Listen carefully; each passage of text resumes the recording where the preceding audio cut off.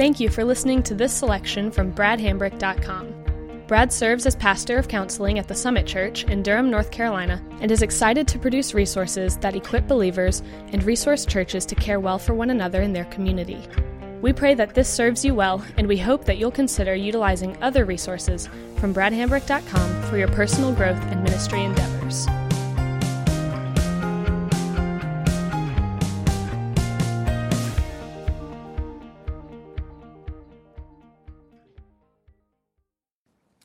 And so that leads us to step 8, which is to persevere in the new life and identity to which God has called me.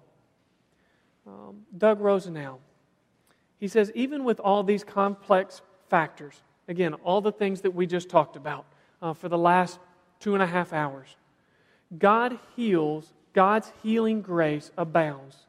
If both partners are committed to restoring the marriage, they almost always succeed. The trauma often creates a deeper and more realistic intimacy with better boundaries in place. Greater maturity grows out of the crisis that they have withered. I think that's something we need to remember. It creates a more realistic intimacy. And realistic intimacy is a sweeter intimacy. It creates a greater maturity.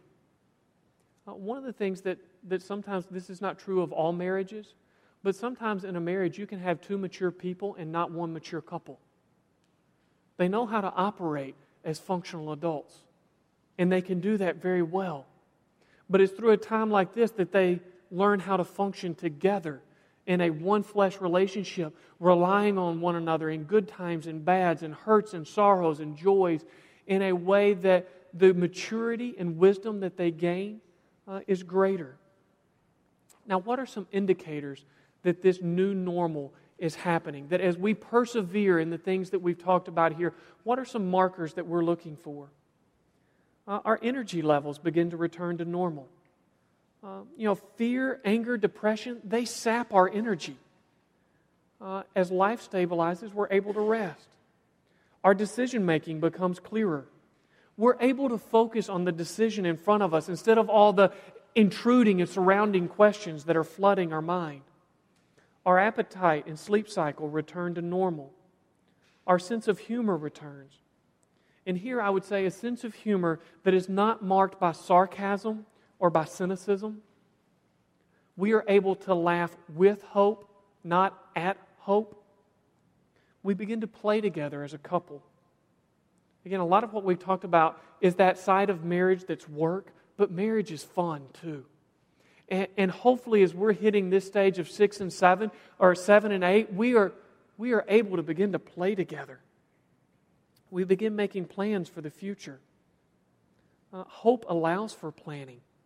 When we didn't have hope, everything that we were thinking about the future was just fearful predicting.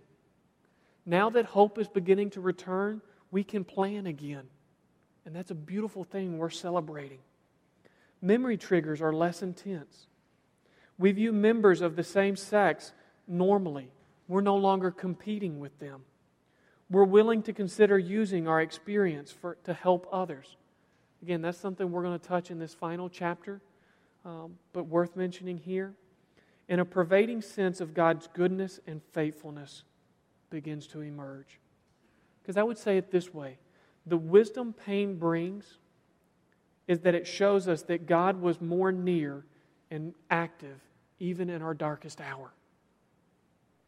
When we go through great pain and suffering, the wisdom that we gain from that is that moment when things were completely dark and we could not see God and did not think He was there.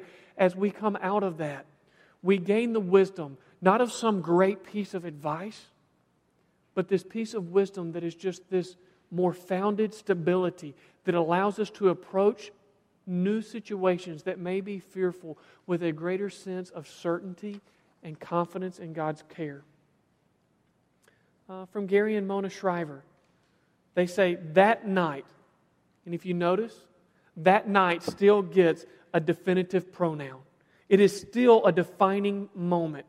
That night happened in 1993. Their book was published in 2005. We can now say, with absolute sincerity, that we have fully healed from the adultery. Our marriage is strong and mutually satisfying. We have love and trust. And I think that's redemption in reality.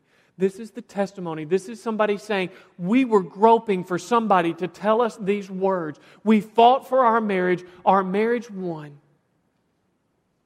And we knew it would be an incredibly profound gift if we could give those words to others. And you hear that they don't have a second-class marriage. That is one of the suffering story lies that can very much be weeded out. Stephanie Carnes, she says one of the tests for an intimate relationship is answering the question. And again, she's going to give us things that we should be looking for. Can I be most myself in your presence? Can I be creative, funny, vulnerable, productive, strong, weak, flamboyant, shy, or even smart? Can I couple any of those words with sex and romance? Can I be tough, forgiving, generous, spiritual, intuitive, graceful, clumsy, lazy, self-indulgent, and disciplined? Do I feel equal, successful, attractive, encouraged, trusted, and believed? Can I be fully as confident as I can be and not have my partner disappear? Do I feel challenged? Can I be accountable and hold my partner accountable? Is it okay to make a mistake? Does our time together really seem to matter? Now, I don't think I'm the one to comment on this. I just find it humorous that she says one test and there's at least like 32 in there. Now, as the person who wrote 107 pages, I can't throw the first stone. But I think she does give us some key areas to look at and to think about. And as we think about that, if you've been going through this material in counseling, part of a freedom group, one of the things that you have to begin to ask yourself here is, how do I prepare for my transition? And one of the things that if you're not already, I would so encourage is to make sure you're in a small group. Because if you go from the community of recovery to the isolation of normal, that's going to be a huge mistake. If while you are recovering, you have people in your life who know you and care about you, that you can be really honest with, and then you stop counseling, you graduate your freedom group, and you don't have that, one of our foundational statements is you will never be more pure than you are honest. We need that context of community. Learn accountability and encouragement on a broader scale. Accountability that exists only during or immediately after a moral crisis spawns the next crisis.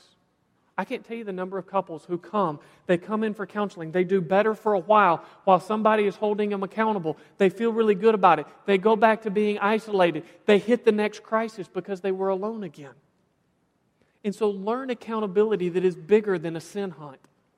Did you look at pornography this week? Did you get any messages from your adultery partner? Learn accountability that is encouragement and is not just running from sin, but pursuing what God would have for you.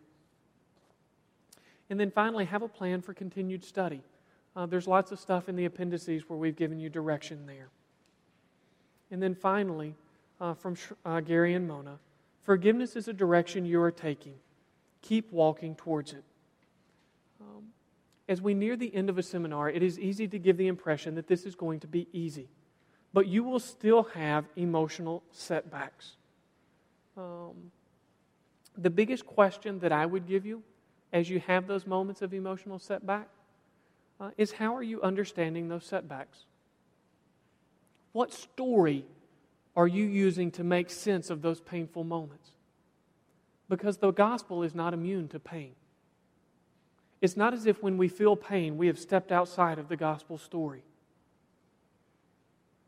The gospel is realistic towards our pain. And so, as long as we are interpreting that in times where we can say, you know what, it is really hard for me. I want to tell you one of the most beautiful things that I have seen. It is a couple who went through a very painful process, and it was intensely traumatic for them based on many other things.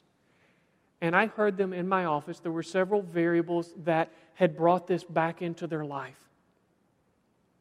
And in this case, she had been the one that was unfaithful. And as he talked about his pain. He protected his wife with every word he said. He didn't minimize his pain, but he was so caring and tender not to throw his pain at her. And she was so tender and receptive as she heard and didn't shrink back from it. And in that moment when I was counseling them, they felt like they were failing. And I simply stepped back and I said, that had to be one of the most beautiful things I've ever seen. Not because it was pleasant, but because I saw the two of you care for one another in a way that I think 6 months ago you would have been utterly incapable of. And they looked at one another and they had this tearful smile as they realized that they were still talking about the pain. It wasn't very frequent. It took some big events to bring it back. But they were talking about it within the context and through the model of the gospel. And even that was bringing them closer together. And that, I think, is what perseverance is.